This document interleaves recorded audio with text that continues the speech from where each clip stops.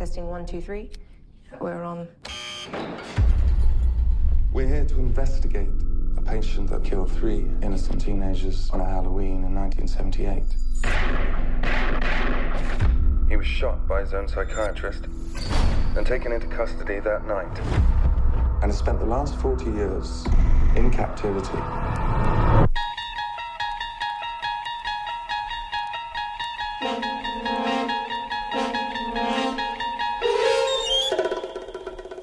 Strefa Mroku to podcast o legendarnym serialu telewizyjnym. To relacja ze wszystkich odcinków oryginalnej serii prowadzonej przez Roda Serlinga.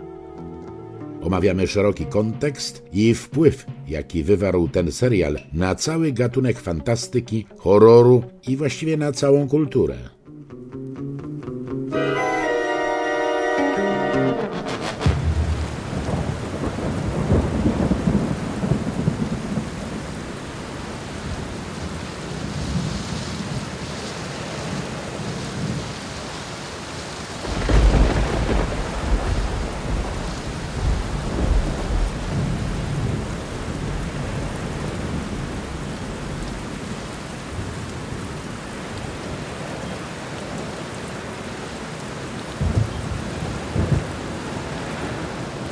Witam Cię, Patryku.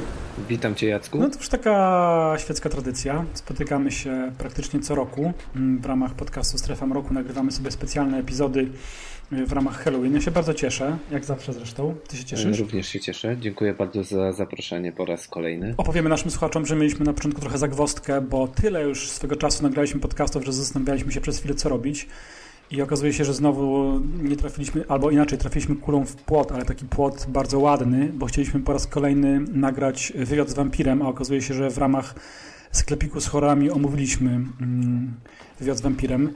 To już nie pierwszy raz, kiedy nam się filmy powielają, albo jesteśmy na tyle już starzy i durni, że wracamy tylko do swoich ulubionych filmów, albo nie mam innego wytłumaczenia. Co ciekawe, ten wywiad z wampirem nagraliśmy 9 lat temu i też na okazję Halloween, bo odcinek ukazał się w 2011 roku 30 listopada. O, to przepraszam, nie 30 listopada to nie Halloween. No, to miesiąc po Halloween. No tak, pewnie nagraliśmy ciut wcześniej, więc jeszcze byliśmy w takim trybie halloweenowym. Zresztą, wiesz co, ja zaplanowałem, że te epizody halloweenowe będą puszczane praktycznie od końcówki października aż przez cały listopad prawie, że, więc nasz podcast, ten, który dzisiaj nagrywamy, też pójdzie pewnie gdzieś tam w okolicach już początku listopada, bo tych epizodów halloweenowych będzie więcej. Od chyba roku tak staramy się, bo kiedyś było tak, że nagraliśmy z różnymi gośćmi epizod halloweenowy i potem zmontowaliśmy go i wyszło 3,5 godziny i jeden z naszych słuchaczy napisał do nas, oczywiście i tak dalej, nie zapomnieliście może włączyć stop. To jest pewna trudność słuchania tak długich podcastów, no ze względu na ciężar nie jakościowy bynajmniej, ale ile waży taki plik, więc teraz rozbijamy te podcasty na mniejsze części i z tego robimy po prostu taki halloweenowy sobie prawie że cały miesiąc i my się dzisiaj też wpisujemy, my wspólnie nagrywając nasz podcast w ten właśnie specjalny taki ciąg halloweenowy. To tyle tytułem wstępu. Fajnie, że się spotykamy. Ja pamiętam, że w ramach już tych halloweenowych naszych nagrań nagraliśmy na pewno my wspólnie dla Strefy Mroku Conjuring, pamiętam. Coś jeszcze pamiętasz? Nosferatu rok temu nagrywaliśmy. To świetne. O kurczę, niesamowite, nie? Mnie się wydaje, że nagrywaliśmy to 2 miesiące temu. A ja dziś przypadkiem sobie o tym przypomniałem, że to w ubiegłym roku nagrywaliśmy Nosferatu. Byłem przekonany, że w ubiegłym roku nic nie nagraliśmy, a to proszę, jednak sięgnęliśmy po Murnała. I to rzeczywiście był ten taki moment, w którym ja byłem dość mocno zafascynowany kinem niemym. W dalszym ciągu no właśnie. Zbieram płyty z filmami z tego okresu. Niedawno zakupiłem sobie Napoleona, którego wcześniej nie widziałem, ale jeszcze nie zdążyłem go obejrzeć w całości, bo on trwa 8 godzin. Mówisz oczywiście o wersji Abela Gansa. Tak. Pamiętam, widziałem to na zajęciach z historii filmu. Więc niewiele się przez ten rok zmieniło. A powiedz jeszcze, zanim zaczniemy dzisiejszy nasz temat i jeszcze chwilę, bo my też rzadziej ze sobą rozmawiamy, przyznaję słuchacze, my się bardzo z Patrykiem lubimy, ale rzadziej ze sobą rozmawiamy z różnych powodów zawodowych i tego, że pandemia i nie spotykamy się tak często. Więc pozwolę sobie jeszcze zadać Ci pytanie, czy Ty zakupiłeś może z takich właśnie nowych reedycji filmów niemych Golem? Bo ja się przymierzałem i w końcu tego nie zrobiłem. Nie. nie kupiłem. Czy to jest jakiś taki film, który ty lubisz, nie lubisz? Bo ja go dobrze wspominam. Mówię o tej niemej wersji. Nie, a za Golemem szczerze nie przypadam. Dlatego tak, nie, możliwe, że powinienem po niego sięgnąć. Ostatnio sięgnąłem po film, którego też nie byłem jakimś wielkim fanem, a dziś mi się spodobał. To był film, chwileczkę. Z niemych, tak? Tak. Uciekł mi teraz tytuł. Więc przepraszam, ale tego tytułu nie wyjawię. Spoko. To potem Więc może warto po latach się konfrontować po raz kolejny po prostu z filmami, które wydaje nam się, że dobrze znamy, a które po latach zupełnie inaczej odbieramy. Więc może sięgnę. Super. Wiesz co, ja ci polecam z niemych filmów, no to już taki łabędzi śpiew epoki niemej. Polecam ci, znasz ten film, polecam ci wydanie bardziej, które ja zakupiłem ostatnio. Eureka Entertainment wydała w ramach Master of Cinema, czyli Człowiek, który się śmieje. The Man Who Laughs. Tak, widziałem, że to masz i jest na mojej liście właśnie do zakupów. To zupełnie genialny film z wielu powodów. Oczywiście też bardzo chętnie, jeśli tylko będziesz miał ochotę i zakupisz, to chętnie bym się z tobą mówił również na nagranie o tym filmie, bo ten film trzeba znać. Znaczy, ja wiem, że ty go znasz, natomiast fajnie by go przybliżyć. No chociażby fanom DC Comics i wszystkich opowieści o Batmanie, gdzie on spotyka się z Jokerem, no bo w tym filmie można zobaczyć, jak to się wszystko zaczęło. Niesamowity jest ten film pod tym kątem. W ogóle super jest to, że to jest właśnie, mówię, łabędzi śpiew epoki niemej, ale to jest film wyprodukowany przez Studio Universal i to w ogóle przez producenta Karla Lameya seniora, który za chwilę, za rok, za dwa miał oddać studio w ręce przecież swojego syna. To jest bardzo fajne z tego punktu widzenia. Tam co prawda nie gra Lon Chaney senior główną rolę, tylko gra znany ci chociażby aktor do Gabinetu doktora Caligari oraz zresztą w Casablance też grał. Konrad Veidt, on się chyba nazywa, prawda, ten aktor. Jest świetny tam, jest zupełnie, porażająca jest ta rola. No i film jest super. Ja bardzo lubię te filmy nieme, które już gdzieś jedną nogą stoją w tym współczesnym kinie, niedźwiękowym bynajmniej, ale ze względu na obrazowanie.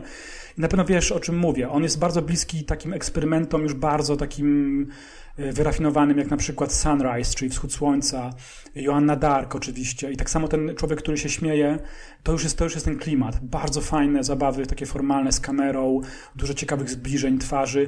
I nawet ta gra aktorska, wiesz, jakby tam dodać dźwięk, to on naprawdę mógłby gdzieś tam na double feature lecieć z Drakulą, z Belą Lugosim. Już ten film. Strasznie to jest fascynujące właśnie, że już chociaż nie wprowadzono dźwięku, to te zabiegi formalne bardzo, bardzo są takie współczesne już tam. I nie ogląda się tego jak filmy braci Lumière, czy nawet Chaplina, tego niemego. To też jest zupełnie inny rodzaj kina, chociaż bez wątpienia to ciągle jesteśmy w kinie niemym, więc na swój sposób jest to bardzo fascynujący temat i bardzo ci polecam to wydanie, bo jest przepiękne. Na pewno po nie sięgnę. Natomiast wspomniałeś o filmie Gabinet doktora Caligari, z którym mam olbrzymi problem, bo ja przyjmuję na wiarę wszystko to, co napisano o tym filmie i wiem, że on wprowadzał pewne nowości do obrazowania i po prostu do historii kina.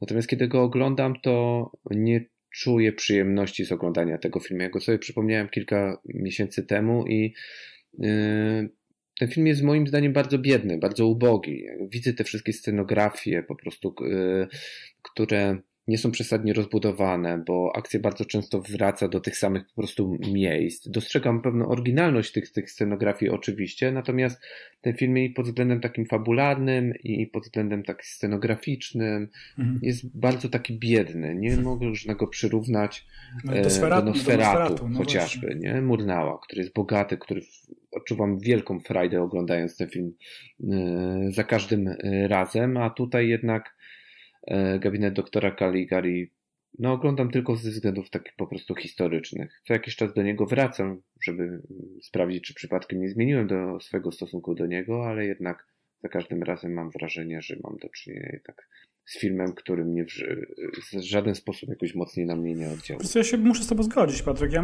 To też nie jest mój ulubiony film i dokładnie tak jak ty uważam, że jego się ciężko ogląda. Nawet w porównaniu z tymi tytułami, które wymieniliśmy, czyli nawet Upiór w operze, też kolejny, mówię o tym klasyku jeszcze kina niemego. To wspaniały film jest. Ten akurat z Lonem Chaneyem seniorem, czyli częściowo pokolorowany w Technicolorze. I też podstawy tego filmu, mówię o upiorze, nie są może moim ulubionym jakby źródłem, jeśli chodzi o fabułę. Nie jestem jakimś fanem właśnie takich z pogranicza opery, jakichś opowieści i uważam, że on na swój sposób nominalnie nie jest jakimś takim wyczynem bardzo oryginalnym, chociażby jak Nosferatu, ale Upiór w operze jest jeden z moich ulubionych też filmów. Ta wersja z Chaneyem, to rzeczywiście i ta teatralność właśnie w Upiorze siedzi, nie? Bo w fabule jest, że to się dzieje gdzieś na zapleczu teatru w Paryżu i te wszystkie dekoracje, aż schodząc, kurczę, do podziemi. I pięknie się tam wszystko opowiada, jeśli chodzi o tę kwestię. No już pomijam w ogóle scenę, kiedy wchodzi Technicolor na balu maskowym i widzimy Chaneya w tej masce. To jest w ogóle porażająca sekwencja cała. To rzeczywiście, wracając do tego nieszczęsnego gabinetu doktora Caligari, to ja również doceniam jego wartość, jego znaczenie bardziej niż wartość nawet dzisiaj współcześnie. Ale zdecydowanie polecałbym bardziej Nosferatu zobaczenie. Albo właśnie z Conradem White'em ten kolejny film, który mówiłem, czyli Człowiek, który się śmiał. To już ten moment, kiedy on przyleciał, czy bardziej przypłynął wtedy do Stanów Zjednoczonych i zaczął grać dla Hollywood. To jest w ogóle zdumiewające, co ciągle, wiesz, jakby chodzi mi po głowie to, że on jeszcze zagrał przecież skorumpowanego żołnierza armii francuskiej w filmie Casablanca u boku Humphreya Bogarta, że to jest jakaś taka jedna z takich niesamowitych karier, podobnie jak Peter Lorre chociażby, nie? Że gdzieś tam zahaczająco ekspresjonizm niemiecki, później kawał kina jeszcze w wydaniu hollywoodzkim. To są bardzo fajne opowieści. A w ogóle nie dzisiaj o tym mieliśmy mówić, nie? Dokładnie. Będziemy mówić o zupełnie innej epoce kina. No właśnie, my się wzięliśmy sobie na warsztat film nowszy z 2018 roku. I wiesz, Patryku, ja sprawdziłem, zanim zaczniemy o tym filmie, no nasi słuchacze już wiedzą, co będziemy mówić, no bo to się pojawi w nagłówku tego podcastu przecież. Nie musimy tutaj zbytnio budować suspensu. Chodzi o Halloween. Ja sprawdziłem, że reżyser tego Halloween, który mamy zamiar omówić dzisiaj, czyli David Gordon Green, już przygotowuje, jest w trakcie tak naprawdę realizacji trylogii. Bo nie wiem, czy wiesz, już jest gotowy Halloween Zabija. Tak. On ze względów pandemicznych, bo my nagrywamy cały czas, nie wiem, kiedy słuchacze będziecie tego słuchać, ale my nagrywamy w momencie, kiedy jesteśmy w pandemii i w związku z tym Hollywood stoi i również Halloween Zabija, czyli druga część tego Halloween z 2018 roku jeszcze czeka na swoją premierę, no ale również Green przygotowuje Halloween Ends, kolejną część, która to część ma kończyć tą trylogię. No zaraz pogadamy o tym. Mnie się cała koncepcja bardzo podoba, pewnej konsekwencji tutaj, bo musimy powiedzieć, że Halloween oryginalne powstało w 1978 roku. Jest to film oczywiście w reżyserii wielkiego twórcy horrorów, slasherów, czyli reżyserem tego był John Carpenter, jak ja dobrze pamiętam. Tak, jedyny żyjący tak naprawdę z wielkich twórców slasherów, no bo nie ma z nami już ani Toba Hoppera, ani Wesa Cravena, ani nawet George'a Romero, który też gdzieś tam zahaczał czasami, chociaż on bardziej robił gore kino. Ale John Carpenter jest z nami. No i ten film, o którym mówimy, czyli ten oryginalny Halloween, też myśmy swego czasu omówili, prawda? W sklepiku z horrorami.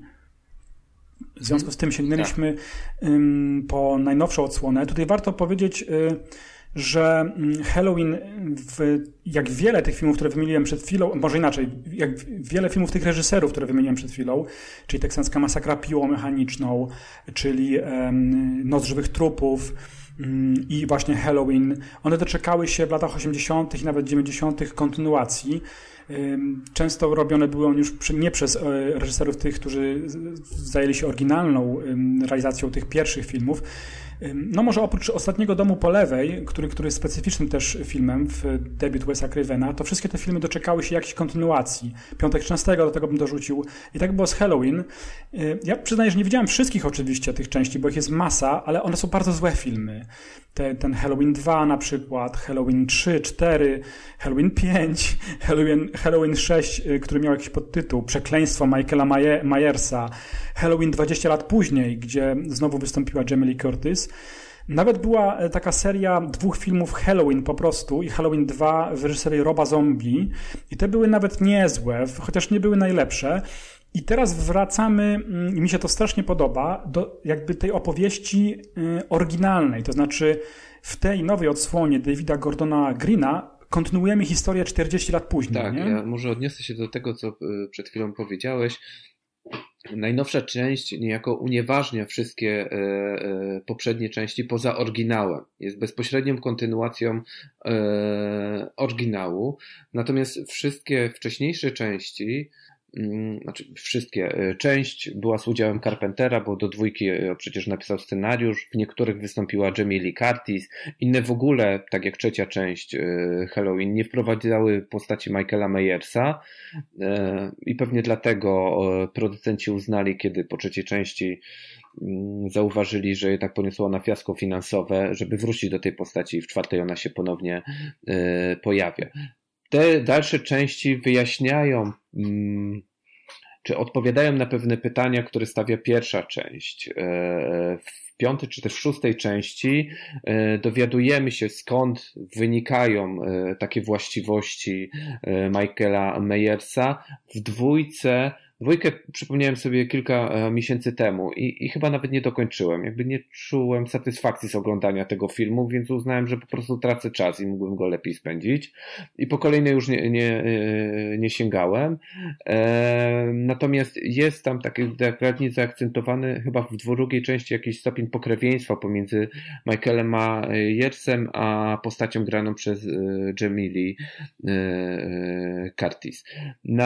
I filmy Roba Zombie, które są takie zarazem remake'iem i rebootem tej serii.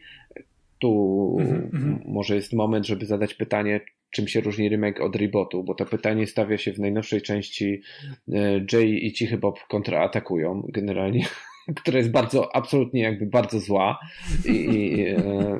ale z ciekawości po nią sięgnąłem i rzeczywiście nie wiem, jaka jest różnica między rebootem i remake'em. Może powinienem się bardziej pochylić nad tym problemem. No a w każdym razie Rob Zombie jakby sięga po temat i na nowo opowiada historię Michaela Myersa w 2 częściach i dostajemy w 2018 roku taką bezpośrednią kontynuację filmu z roku 78, czyli taki Halloween 40 lat później. Co ciekawe, jeżeli ktoś by szukał filmu Halloween, no to natrafiłby od razu na 3 tytuły, czyli wersję 78 roku, wersję Roba Zombie bodajże z 2008 roku, czy tych okolicach, no i wersję z 2018 roku, nakręcono przez Davida Gordona Greena, który, tak jak wspomniałeś, jakby nakręcił albo kręci dalsze kontynuacje, które będą miały swoje premiery kolejno w 2021 i 2022 roku, z udziałem oczywiście Jamie Lee Curtis, Judy Greer, która grała córkę postaci granej przez Curtis, i Andy Matichak, która gra wnuczkę. Strasznie fajne jest to, co powiedziałeś, że ta część, którą dzisiaj chcemy omówić, unieważnia wszystkie kolejne części oprócz tej pierwszej. Mi się to bardzo podoba. To bardzo uwiarygodnia ten świat, ale też zarazem oddaje niesamowity hołd właśnie tej pierwszej kultowej części Carpentera i chyba też o to w tym wszystkim chodzi. Doczekaliśmy się pokolenia młodych twórców. Jest ich mnóstwo. Mike Flanagan na przykład, ale też Elijah Roth i właśnie Green też się do nich zalicza, którzy to wychowali się na tych horrorach w latach 70., 80. i teraz oddają hołd tym wielkim twórcom i wielkim filmom, bo zwyczajnie one ich ukształtowały. I ja mam wrażenie przede wszystkim, że to jest bardzo takie właściwe. Ciekawe to dodam tylko, że John Carpenter absolutnie nie odcina się od tych najnowszych części Greena, bo on w przypadku Halloween jest producentem wykonawczym i nawet komponował muzykę. Green, rocznik 75, absolutnie musiał być wychowany na Halloween, które powstało 3 lata po jego narodzeniu. Więc to jakby bardzo fajne, że Carpenter zgodził się na to, żeby wziąć udział w realizacji tych filmów. Co ciekawe, Carpenter bardzo niepochlebnie wypowiada się na temat filmów zrealizowanych przez Roba Zombie. To tak na marginesie. To jest też niezłe, że te filmy, które dzisiaj nazywamy, no przynajmniej fani, nie wiem jak jest z krytykami, ale fani nazywają te filmy naprawdę wielkimi filmami, jeśli chodzi o kino gatunkowe. One na początku nie cieszyły się uznaniem. Oprócz widowni, to takiej nastoletniej, mam na myśli Halloween, świetnie te filmy wstrzeliły w pewien duch, jaki wtedy w Stanach Zjednoczonych i pewnie też na świecie dominował, pewnego niezadowolenia, pewnego fermentu, który był obecny właśnie w pokoleniu, które dorastało wtedy i nie zgadzało się na pewien konformizm, który dominował zarówno w życiu społecznym, jak i w polityce. Ciągle mówimy o zimnej wojnie, o takim bardzo siermiężnym prowadzeniu polityki zewnętrznej i wewnętrznej w Stanach Zjednoczonych. To era zaraz przed Reaganem przecież, ale pewne afery, na których całe lata 70., cała dekada lat 70.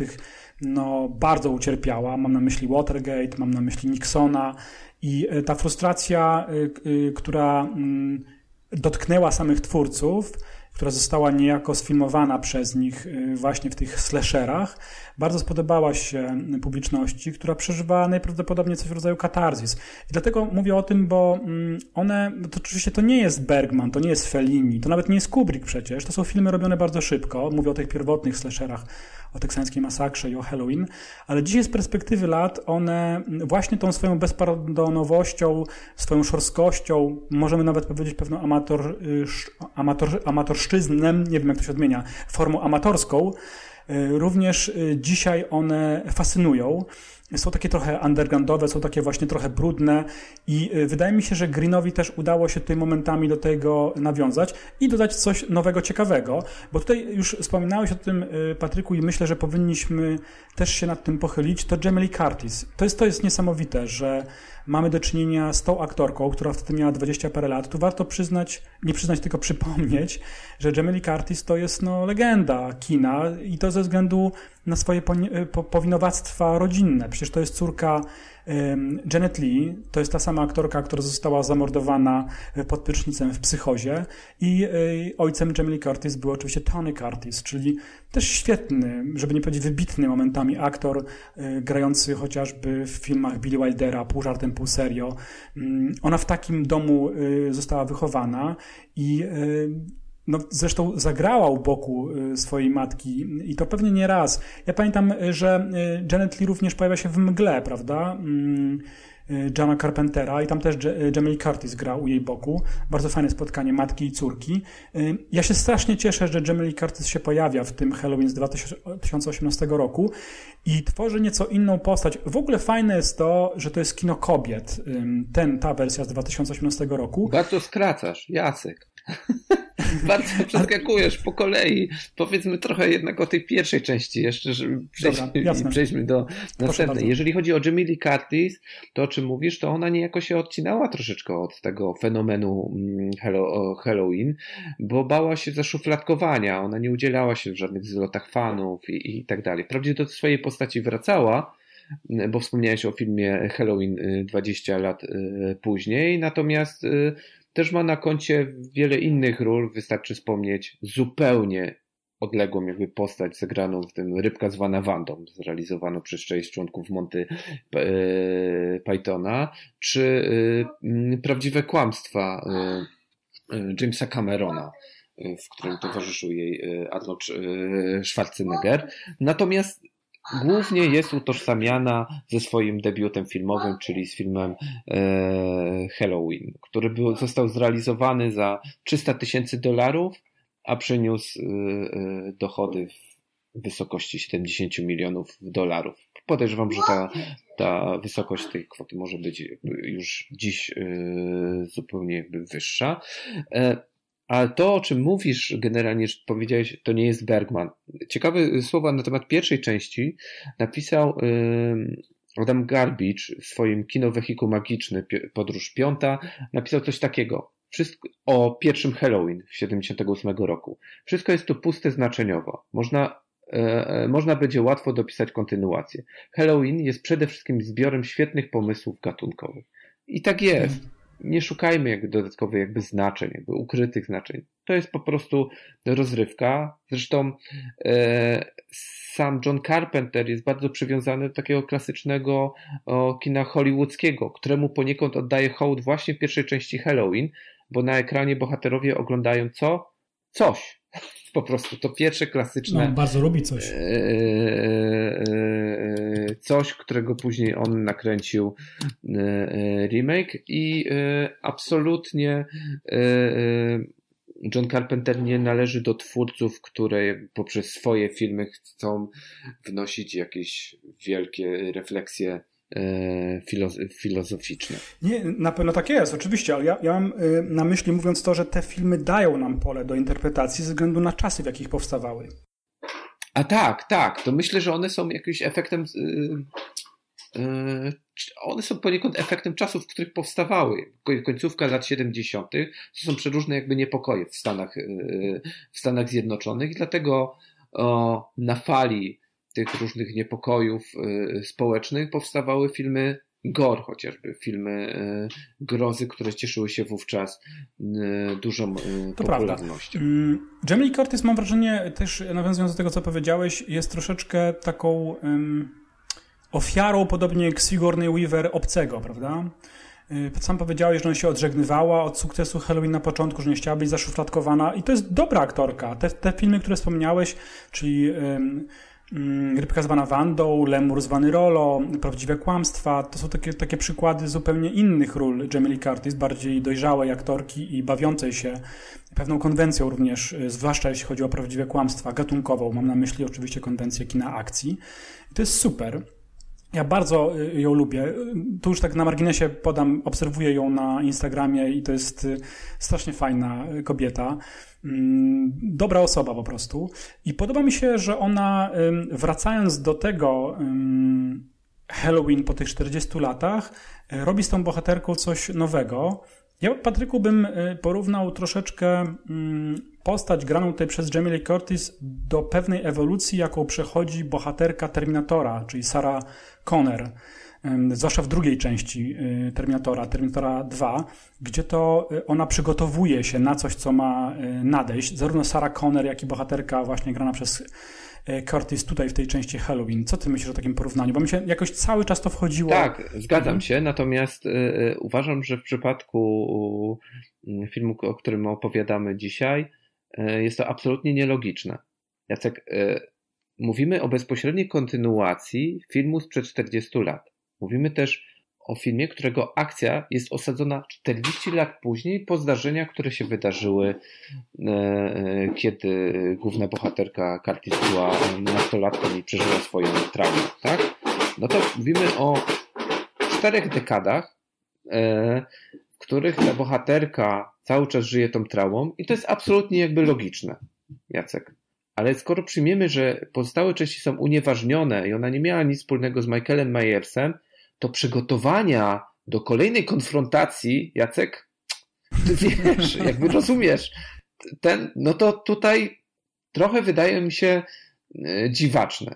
I że ona cały czas z tym żyje, że kolejny raz będzie musiała się zmierzyć z Michaelem Myersem. Ja przypomniałem sobie po obejrzeniu najnowszej części ten oryginał z 78 roku i rzeczywiście, no wiadomo, no jest świadkiem różnych tam przykrych sytuacji. Rozumiem, że w Jimmy trauma, natomiast żeby się od razu zbroić, żeby 40 lat później po prostu zmierzyć się kolejny raz z tym potworem, to jest naprawdę dziwne. Rzeczywiście masz rację.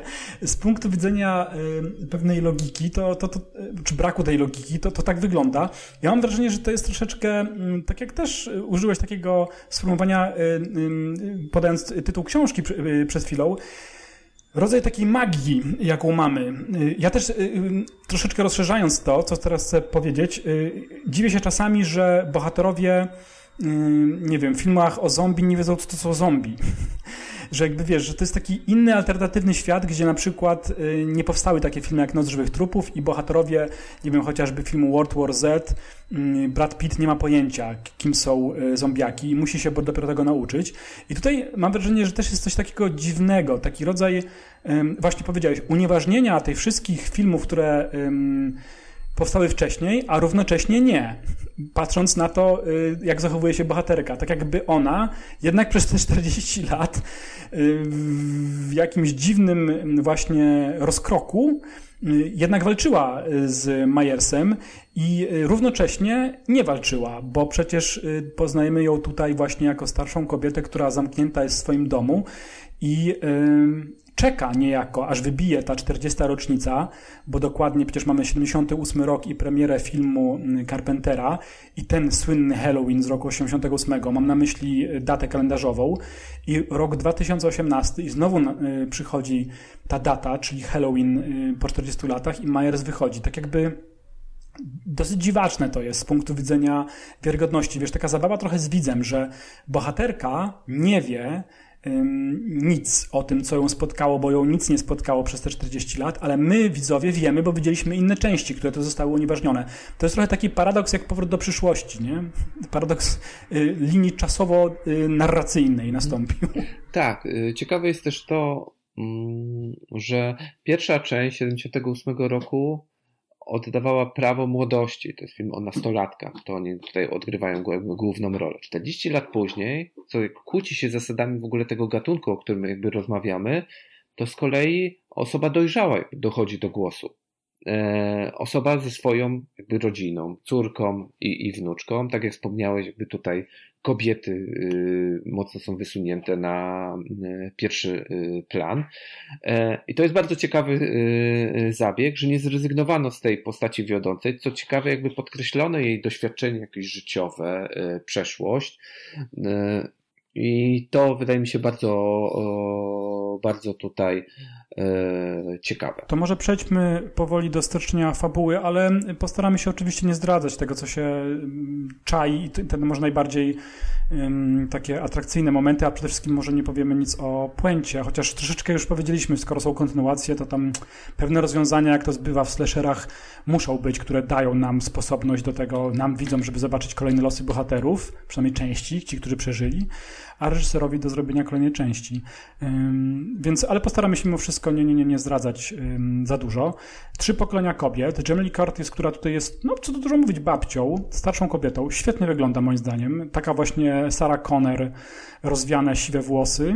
Ma córkę, która jest straumatyzowana totalnie. Mnie się ten wątek podoba. To, że ona unika swojej matki, ta środkowa powiedzmy kobieta, czyli córka Jamie Lee Curtis, filmowa, unika swojej babci, która ją terroryzowała i od dzieciństwa przygotowywała na przyjście Myersa albo na jakiekolwiek inne zagrożenie tego typu, no bo ona przeżyła to, co przeżyła w latach 70. i chciała w sposób taki, jak to matka, uchronić swoją córkę od tego typu zdarzeń. To jest dziwne i zahacza troszeczkę o pewne rozchwianie emocjonalne, żeby nie powiedzieć psychiczne naszej bohaterki. I tak to trzeba odbierać, że ona swoją córkę musztrowała, zrobiła z nią taką żołnierkę, można powiedzieć, bo pamiętajmy o tym, że akcja filmu dzieje się w Stanach Zjednoczonych, broń jest powszechnie dostępna i to mam na myśli nie tylko jakieś tam rewolwery, które można sobie schować do kieszeni, ale i półautomatyczne karabiny i jakieś super shotguny i tak dalej, więc ta córka praktycznie mieszka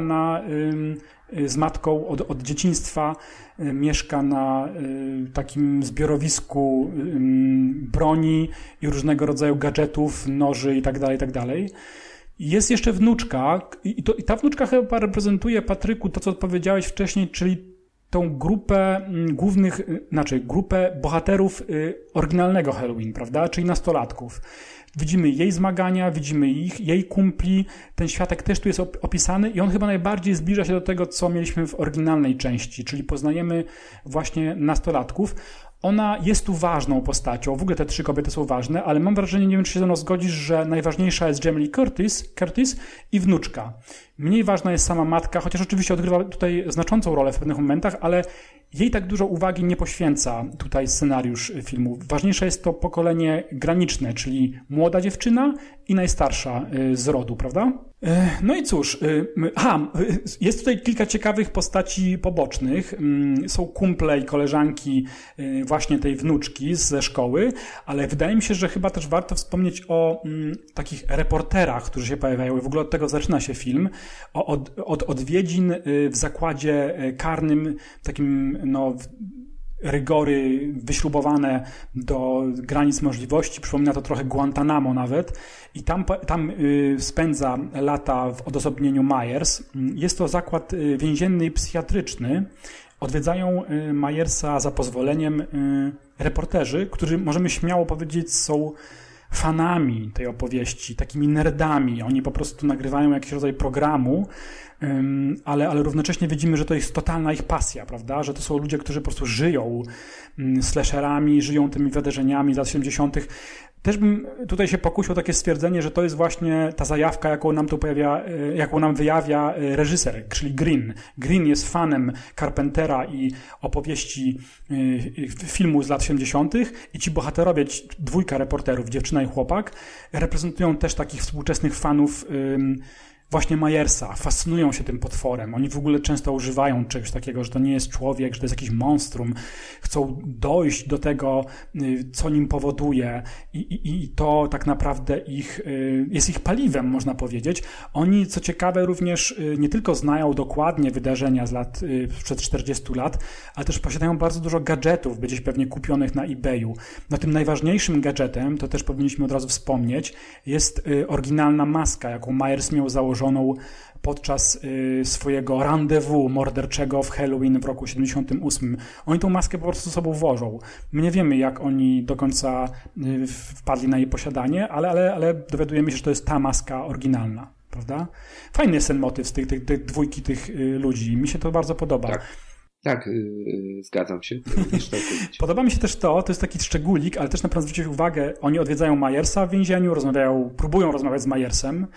Fajne jest to swoją drogą, że w świetle, bo poznajemy Myersa pierwszy raz na takim placu wyjściowym, gdzie on jest przykuty takim łańcuchem do betonowej podłoża i tam nie ma, to nie jest noc, nie pada deszcz, to jest palące słońce i to jest świetnie zrobione reżysersko, że my nie poznajemy, nie widzimy twarzy Myersa, a mimo wszystko tą grozę bardzo czuć tam.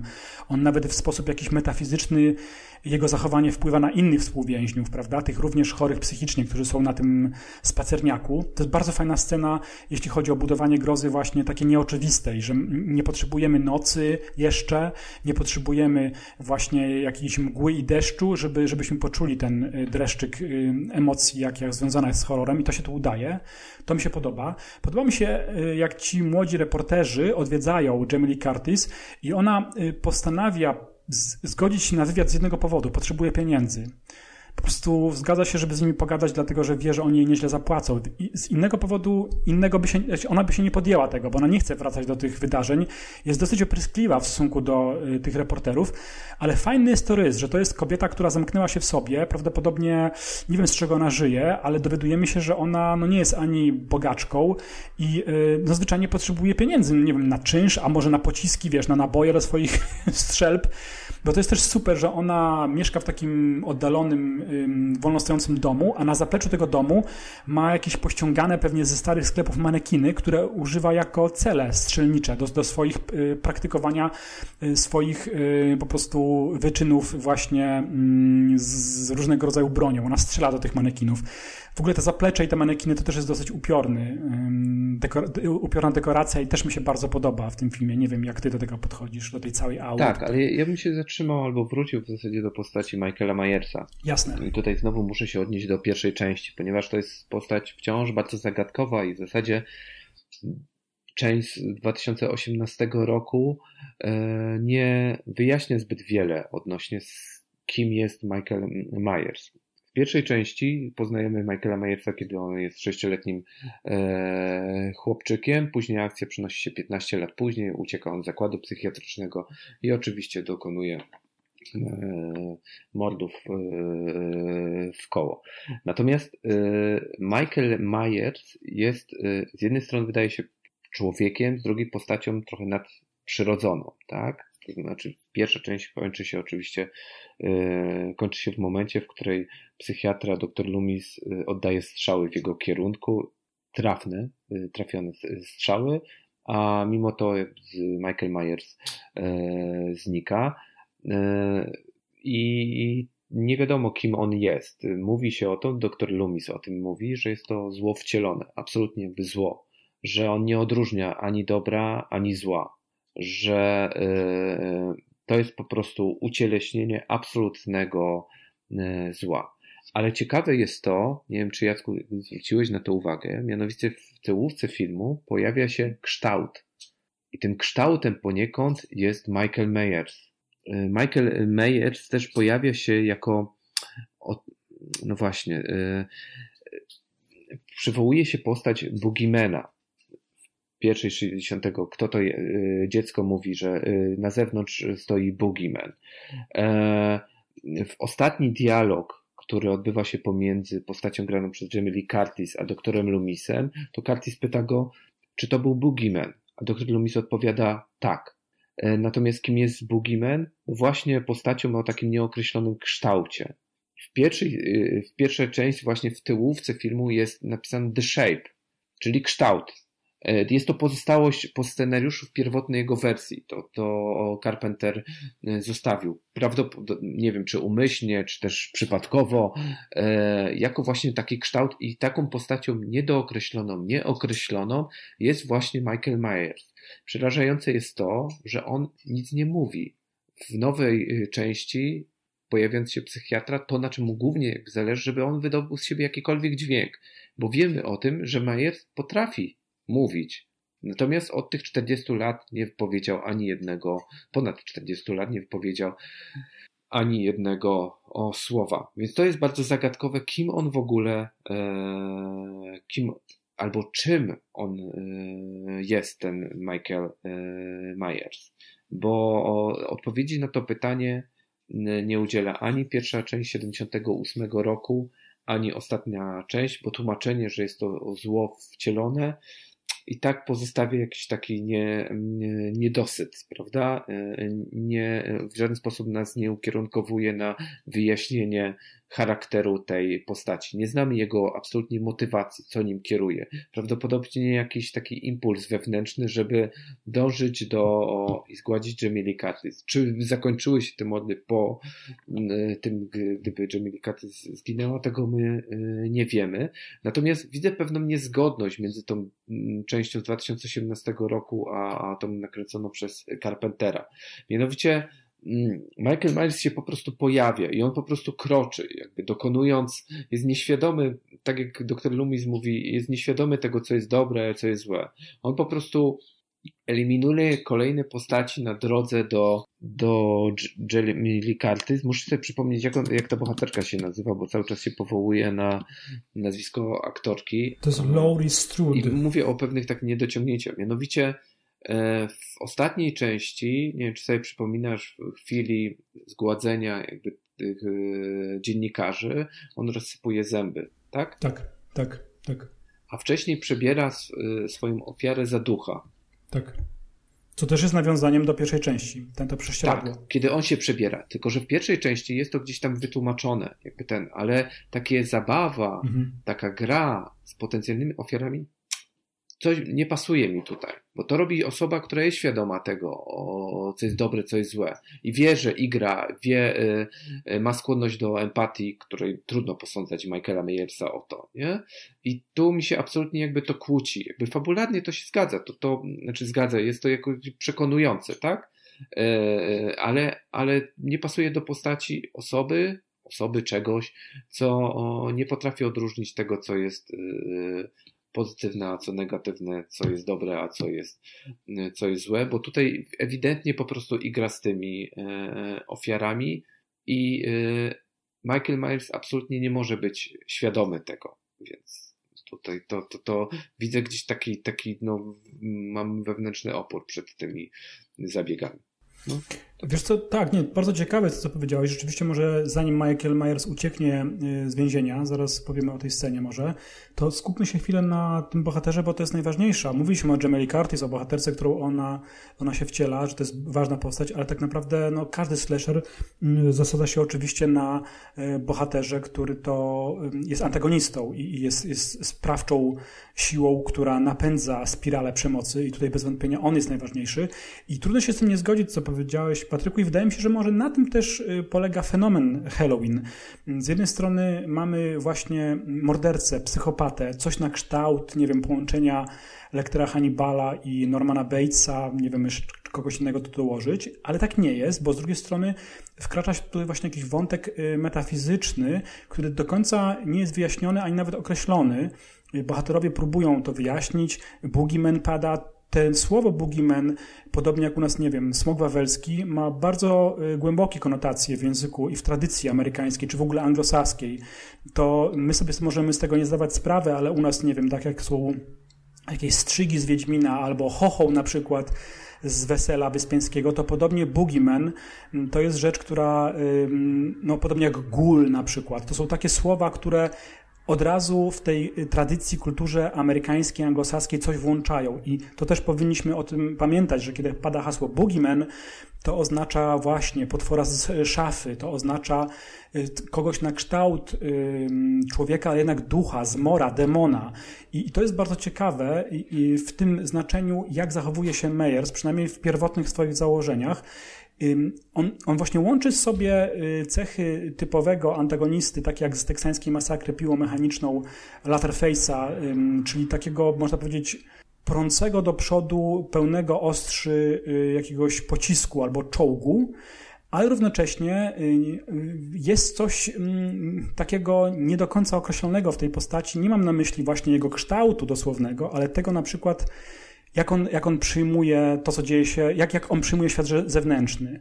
Bo Myers tutaj rzeczywiście jest no jak zombie, wiesz, staje i patrzy na przykład. Tak, też mam nie? takie skojarzenia właśnie zombie. Pamiętasz tę sytuację, w której ci pacjenci zakładu psychiatrycznego się uwalniają? Tak. I w pierwszej i w drugiej części oni się poruszają tak po omacku, właśnie jak zombie. Oni są tak rozproszeni, oni wolno się po prostu poruszają, prawda?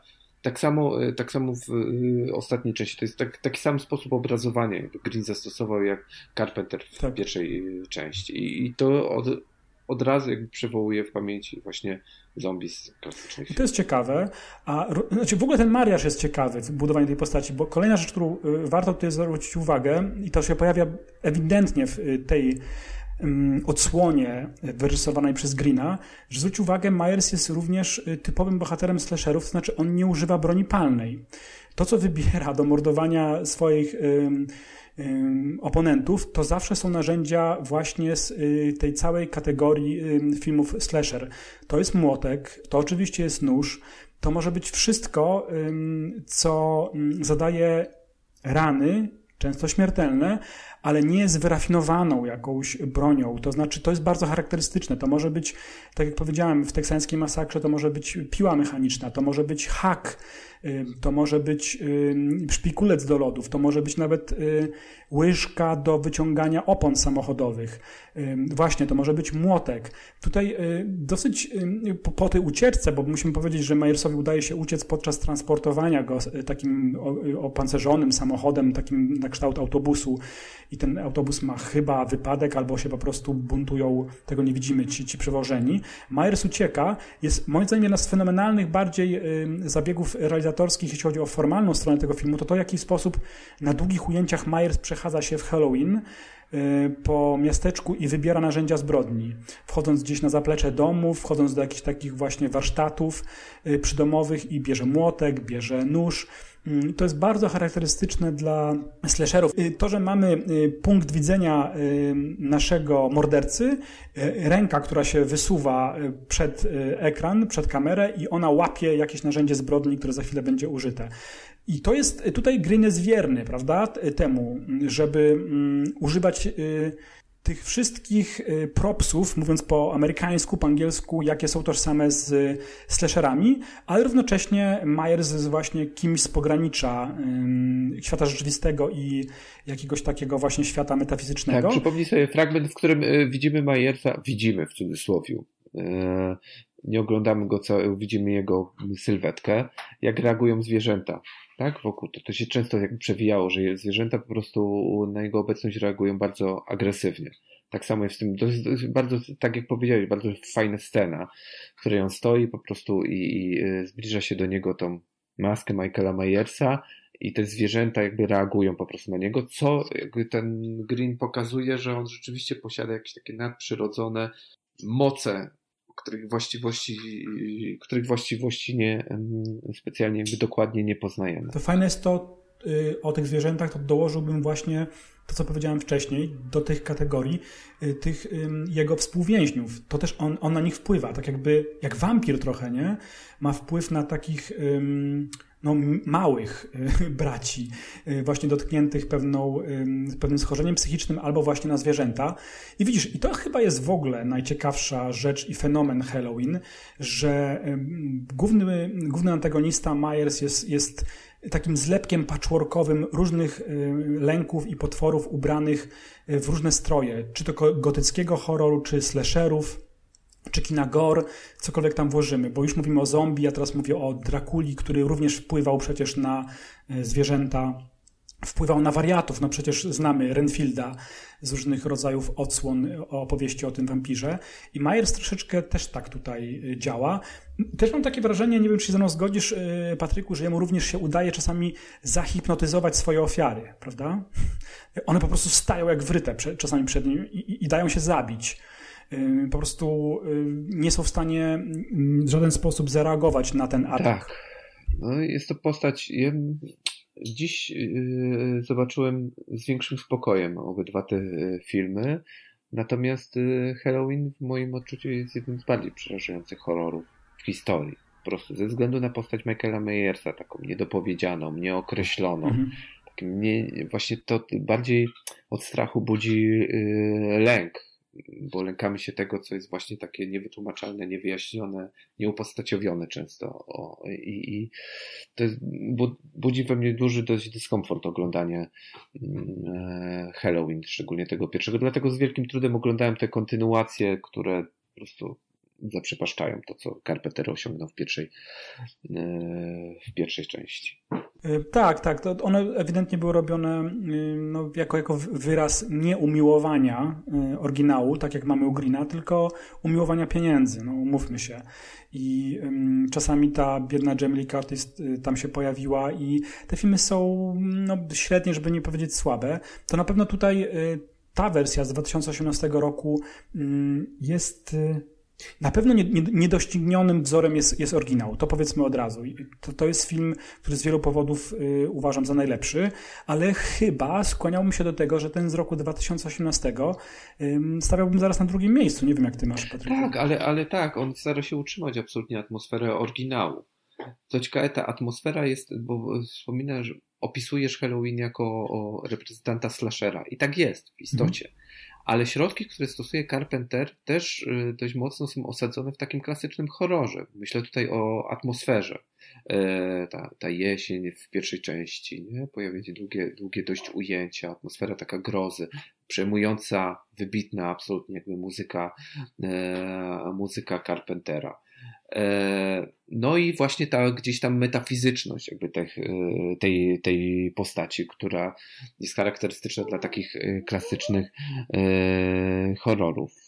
Jako też monstrum, nie? Oczywiście subiektywizacja obrazu, nastoletni bohaterowie, seks i kara za niego, szczególnie w tej pierwszej części Carpentera, to z kolei ukierunkowują nas bardziej w stronę slasherów, bo wystarczy wspomnieć też Piątek 13, gdzie nastoletni bohaterowie zawsze dostawali karę za to, że uprawiali seks. To jest też zastosowane w pierwszej części Halloween. Więc on jest gdzieś tak pomiędzy właśnie takim slasherem, a też klasycznym, rozpięty pomiędzy slasherem a klasycznym horrorem. Bo rzeczywiście tutaj dochodzimy do takiego momentu i to jest chyba najbardziej emocjonujący fragment, tylko część duża filmu, gdzie Myers pojawia się w Halloween. Mnie się to strasznie podoba, że on odzyskuje swoją maskę, mordując tych reporterów. Ta scena z zębami, o której mówiłeś na stacji paliw, która się rozgrywa. Ten film jest niezwykle brutalny. Tutaj wiele scen jest naprawdę bardzo mocnych. Nie wiem, albo ja się starzeję, albo kiedyś mi to tak nie przeszkadzało, ale jednak, kurczę, wiele scen, chociażby ta na stacji paliw jest mocna. Ale to ze względu na postać Michaela Myersa, bo ona budzi taką grozę. Nawet Freddy'ego Krugera z bohaterów tej teksańskiej masakry jesteśmy w stanie gdzieś tak ogarnąć po prostu rozumem, ale tutaj nie zdołamy. Tutaj są sceny takie, na które jesteśmy przygotowani, włączając rasowy slasher. Jest tu brutalizacja niesamowita momentami. Tak jak powiedzieliśmy, Myers nie używa broni, gdzie to w rękawiczkach jest w stanie kogoś zastrzelić, gdzieś tam na horyzoncie ktoś się przewraca i umiera. On dusi swoje ofiary, on łamie im karki, w ogóle łamie im czaszki i to swoim butem, i to uderzając o ścianę głową właśnie swojego jakiegoś przeciwnika. To są straszne sceny. Giną dosyć straszne i ciekawe jest to również tu kobiety i dzieci przecież, prawda? W tym filmie. Tak, zwróciłem też na to uwagę. Tak. Pokazuje się cały ten akt. I to jest przerażające i brutalne, prawda? To on nie jest nawet zasygnalizowany, on go się po prostu w całości pokazuje. Jest to absolutnie wstrząsające. To duży poziom absolutnie makabryzm i oglądałem ten film na ratę z dużym niepokojem. Trochę ulgi przynosiła postać Jamie Lee Curtis. Ona jest taką trochę zwichrowaną staruszką, która tak nie pasuje do tego całokształtu, tak nie wpisuje się w cały ten obraz, tak jak w pierwszej części. No właśnie, dlatego ona jest taką trochę Sarah Connor z Terminatora, która pojawia się w takim momencie zawsze jakiegoś złego wydarzenia, jakiegoś w wypadku Terminatora wybuchu na autostradzie czy coś, czy właśnie kiedy Terminator próbuje zabić jej syna. A tutaj na przykład postać grana przez Curtis się pojawia, kiedy już mamy pierwszą masakrę halloweenową zrobioną przez Myersa i ona wpada, mówi bierzcie się do roboty, bierzemy broń, idziemy na niego, w ogóle jestem na to gotowa, nie? Oczywiście tutaj bardzo spłycam i skracam to co dzieje się z Curtis, ale troszeczkę tak to wygląda, że ona nie jest osobą, która będzie chciała albo sama się zamknąć w domu, albo namawiać kogoś do tego. Oczywiście powie tak do swojej córki w pewnym momencie, ale to raczej na zasadzie takiej, że ona jest na to gotowa. To nie jest tak, że uciekajcie, run for your life, tylko raczej ja biorę broń i staję w ogóle na straży, jestem taką zaporą przed Myersem, a wy wszyscy udajcie się tam do schronu, tam jest bezpiecznie. I to jest ogromna zmiana. Ta bohaterka przeszła ogromną przemianę przez te 40 lat. Tak jak właśnie Connor z Terminatora jest gotowa stawić czoła, jest uzbrojona po zęby. Jest kilka kapitalnych scen w ogóle w domu u niej, gdzie to jest taki panic room, chociażby prawie jak z filmu Finchera. I nie będę zdradzał wszystkiego, ale tam są takie świetne ostrza, które w tym momencie wychodzą ze ścian. Mi się to strasznie podobało. Mi się w ogóle podoba, Patryku, ta cała sekwencja halloweenowa, kiedy Myers, jak wiesz, kameleon, wtapia się w tłum bawiących się młodych ludzi i przez nikogo niepokojony odwiedza różne domy, mieszkania i morduje ludzi, bo wszyscy myślą, że to jest część zabawy, no przynajmniej jego obecność. On ma maskę na sobie.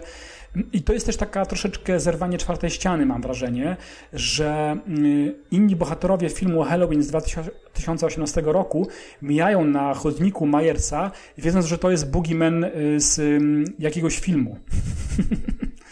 A on robi swoje. Tak jak też ty powiedziałeś, jak zombie, nie biega, nie jest nerwowy. Kurczę, on właśnie nawet nie jest taki jak bohater Leatherface z teksańskiej masakry piłą mechaniczną, gdzie on biegając za swoimi ofiarami, on jest bez emocji zupełnie. Tak, totalnie wyprany. Czołg. Z emocji. Jest takim, tak po prostu idzie i zmierza jakby do swojego celu i usuwa wszelkie przeszkody, które mu stają na drodze. I to jest super kontrast, uważam. I w ogóle ta sekwencja właśnie halloweenowa z tego całego filmu, oprócz może finału, która też jest spektakularna, finał jest spektakularny, to ta sekwencja halloweenowa, kiedy on odwiedza te domy i zabija zupełnie przypadkowych ludzi, dla mnie jest jedną z lepszych scen tego filmu, jeśli chodzi o sposób obrazowania. Tam, nie wiem, czy zwróciłeś uwagę, to jest taki szczególik, on chyba drugą ofiarę, a pierwszą, którą zabija nożem, to jest taka starsza pani, która rozmawia przez telefon i Myers wchodzi tyłem do jej mieszkania. Nie wiem, czy pamiętasz tę scenę? Tak, pamiętam, bo zwróciłem mu uwagę na podobieństwo z drugą częścią Halloween. Tam jest podobny zabieg. A ja zwróciłem uwagę, że ta osoba, która jest zabita przez Myersa, to jest aktorka, która nazywa się PJ Soles i ona zagrała w oryginalnej części Halloween. Jest tą osobą, która jest zabita przez Myersa, kiedy on ma na sobie prześcieradło, zaraz po seksie. I zagrała, co ciekawe, również w Carrie, ta aktorka, w tej oryginalnej Carrie z 76 roku. Wydaje mi się, że tu jest taki ukłon w stronę właśnie klasycznych slasherów, że to, że pojawia się w tak epizodycznej roli ta aktorka, to bardzo ciekawe, muszę to sprawdzić. No, tak, to jest ona. Znaczy muszę jej się przyjrzeć, jak ona dojrzała. Myślę, że ją rozpoznasz. Zarówno pod kątem właśnie Carrie i Halloween z 78 roku. To jest ta dziewczyna, która była w pierwszej części tak z kucykami, tak? Dobrze pamiętam? Tak, to ona.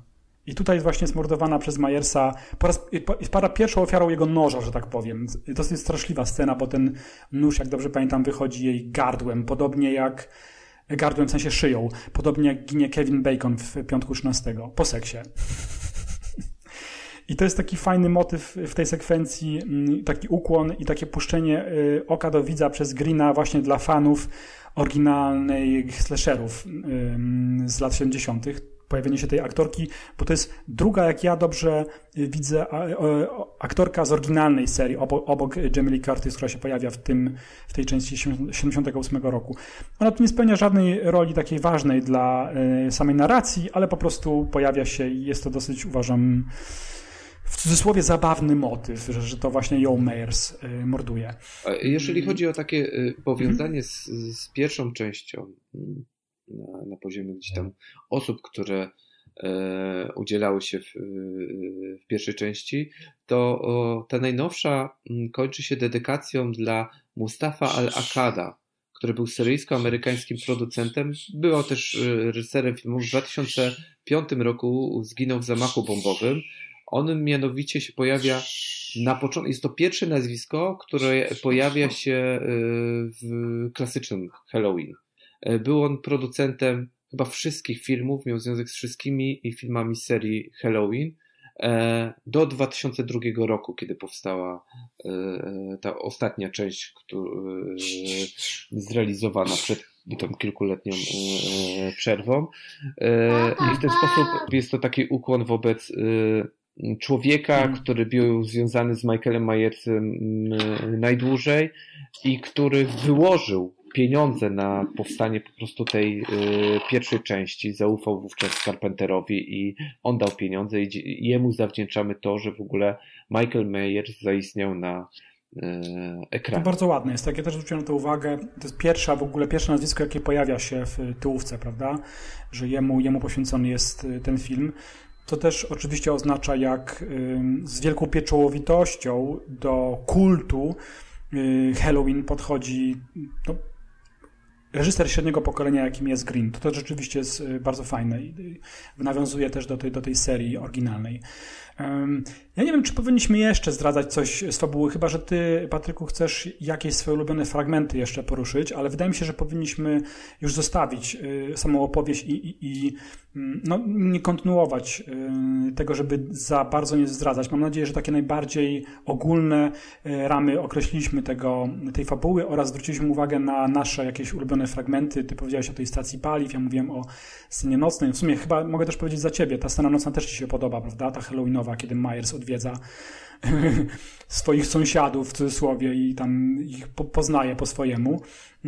Plus nastolatki, które też tutaj niektóre kończą w dziwnych okolicznościach, w dziwnych w znaczeniu świata rzeczywistego, a zupełnie normalnych, jeśli chodzi o logikę, w jakiej rozgrywają się slashery. Też miałem takie wrażenie.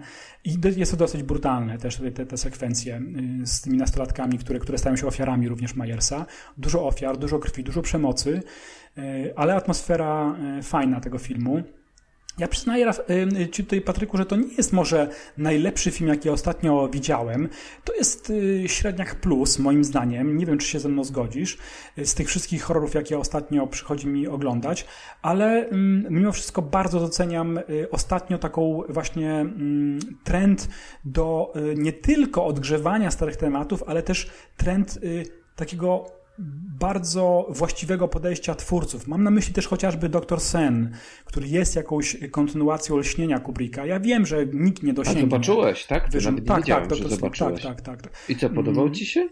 Na wielu poziomach tak, na wielu poziomach mi się podobał. Nie jestem fanem książki, którą przeczytałem i ta książka była średnia, ale wiesz co, ten reżyser doktora Snu zrobił bardzo ciekawą rzecz, bo z jednej strony był wierny książce Kinga, który jak wiemy nie jest fanem filmu Kubricka, a z drugiej strony okazał się ogromnym naprawdę znawcą oryginalnego Lśnienia. Jest mnóstwo nawiązań do tej oryginalnej serii. To się ogląda z tego punktu widzenia fenomenalnie. Tak, mnie się podobało Ewan McGregor, który bardzo przekonująco zagrał swoją postać tego człowieka zniszczonego. Mniej przekonująco była Rebecca Ferguson, która zagrała jego antagonistkę. Tak wyczuwałem w tej kreacji dość duży po prostu taki fałsz. Natomiast tak, cieszyłem się. Miałem dużą frajdę z oglądania tego filmu. Ku swojemu zaskoczeniu. Pamiętam, że to oglądałem w Łodzi. Nie miałem wówczas pomysłu na wieczór i z oporami wybrałem ten film.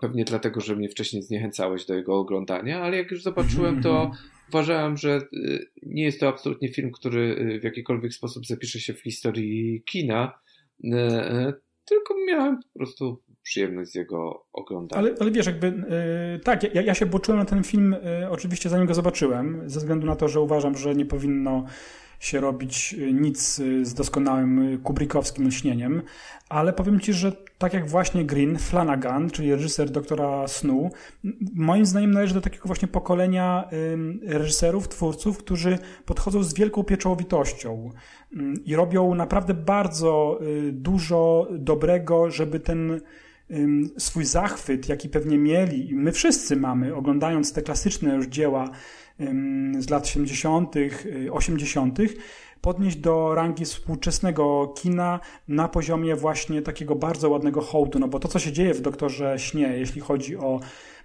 rekonstrukcję, prawda, pewnych kadrów, kompozycji, dekoracji, a nawet kreacji aktorskiej, podobieństwa aktorów do dawnych aktorów z Lśnienia, no to moim zdaniem to jest naprawdę fenomenalna sprawa. Ile tam jest zrobiono dobrych rzeczy. Też uważam, że można zobaczyć jako pewnego rodzaju ciekawostkę. No to super, tak. No dobra, i będziemy wracać na chwilę znowu do tego Halloween. Czy ty, Patryku, czekasz na kolejne części Greena? Tak, po tej części z przyjemnością zobaczę, co wymyślono. Mam pewne obawy, co prawda, ale bo kontynuacje najczęściej jakieś nie sprawdzają, ale myślę, że zobaczę. Może nie od razu w pierwszy weekend wyświetlania filmów w kinach, ale na pewno sięgnę po nie. Może też omówimy je, jeżeli będą tego warte. A tę część z 2018 roku polecasz na zapuszczenie halloweenowe naszym słuchaczom? Tak, jak najbardziej, oczywiście. A ci, którzy nie widzieli oryginalnego filmu? Podchwytliwe pytania ci zadaję. Powinni go zobaczyć? Myślę, że też sobie poradzą ze zrozumieniem.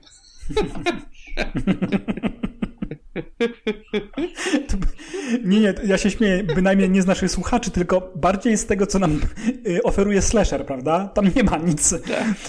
Tak jak mówiliśmy na samym początku, coś, co by wymagało jakiegoś wielkiego zaangażowania naszego intelektu. No po prostu facet morduje innych, w skrócie mówiąc. Ja bym do tego dorzucił rewelacyjną Jamie Lee Curtis. Naprawdę uważam, że świetnie się zestarzała ta aktorka. Strasznie się cieszę, kiedy można oglądać w jakiś sposób kultowe dla kina jako takiego, zwłaszcza gatunkowego, takie postaci ciągle w formie, no bo ona robi tu różne rzeczy przecież w tym filmie i wypada całkiem fajnie na ekranie. Wygląda bardzo dobrze, jak na swój wiek. Aktorsko również daje radę i to, że możemy zobaczyć tę postać, jak zmieniła się przez lata i co ona dzisiaj robi, żeby nie dopuścić do totalnej zagłady swojego świata, wydaje mi się, że już jest też samą nagrodą, samą w sobie i warte jest zobaczenia właśnie, jak sobie radzi postać i aktorka w tym filmie. Moim zdaniem to jest duży atut, że wiesz, nie mamy tutaj czegoś takiego, co pojawiło się, nie wiem, u Ridleya Scotta w filmie Hannibal, kiedy zamiast Jodie Foster pojawia się inna aktorka, która gra tam agentkę Scarlett, jak dobrze pamiętam. Zupełny idiotyzm. Słaby film swoją drogą, ale to było strasznie słabe. No ja wiem, że Jodie Foster nie chciała się zgodzić. Tu się Curtis zgodziła. Teraz wiemy dlaczego. bo to słaby film. Każda kontynuacja Milczeniowic była niestety słaba. Tak, to prawda. Sam Milczeniowiec genialny. No dobrze. Czy coś jeszcze ci przychodzi do głowy, jeśli chodzi o Halloween 2018? Nie, myślę, że wyczerpaliśmy na dzień dzisiejszy temat. No to nie pozostaje nam nic innego, tylko się bardzo miło pożegnać i oczywiście życzyć sobie, żebyśmy się spotkali ponownie w nagraniu halloweenowym w 2021. A mam wrażenie, nagrywając ten podcast w 2020 roku, pod koniec roku, że tematów nam nie zabraknie i to nie tylko filmowych. Gdybyśmy chcieli nagrać halloweenowy podcast o pandemii, to też oczywiście byłoby co nagrywać, bo żyjemy w dziwnych czasach. Śmiejemy się oczywiście z slasherów, śmiejemy się w cudzysłowie, no bo sprawia nam to jakąś tam perwersyjną przyjemność oglądania tych filmów, ale mam wrażenie, że rzeczywistość troszeczkę przypominać zaczyna. Jeśli nie slashery, no to jakieś kino utopijne z gatunku gore spod znaku George'a Romero. Pełni się z tobą zgadzam. No dobrze, mam nadzieję, że nasi słuchacze przynajmniej na chwilę zapomną o szarej rzeczywistości i troszeczkę tego entuzjazmu, jaki my mieliśmy podczas nagrywania, również przejdzie na nich podczas słuchania. Ja bardzo się cieszę, Patryku, że udało nam się nagrać i oczywiście my jesteśmy w kontakcie stałym i będziemy pewnie nieraz jeszcze się spotykać podczas nagrań. Bardzo ci dziękuję jeszcze raz, Patryku, za nagranie. No i oczywiście do usłyszenia wkrótce. Do usłyszenia. Cześć.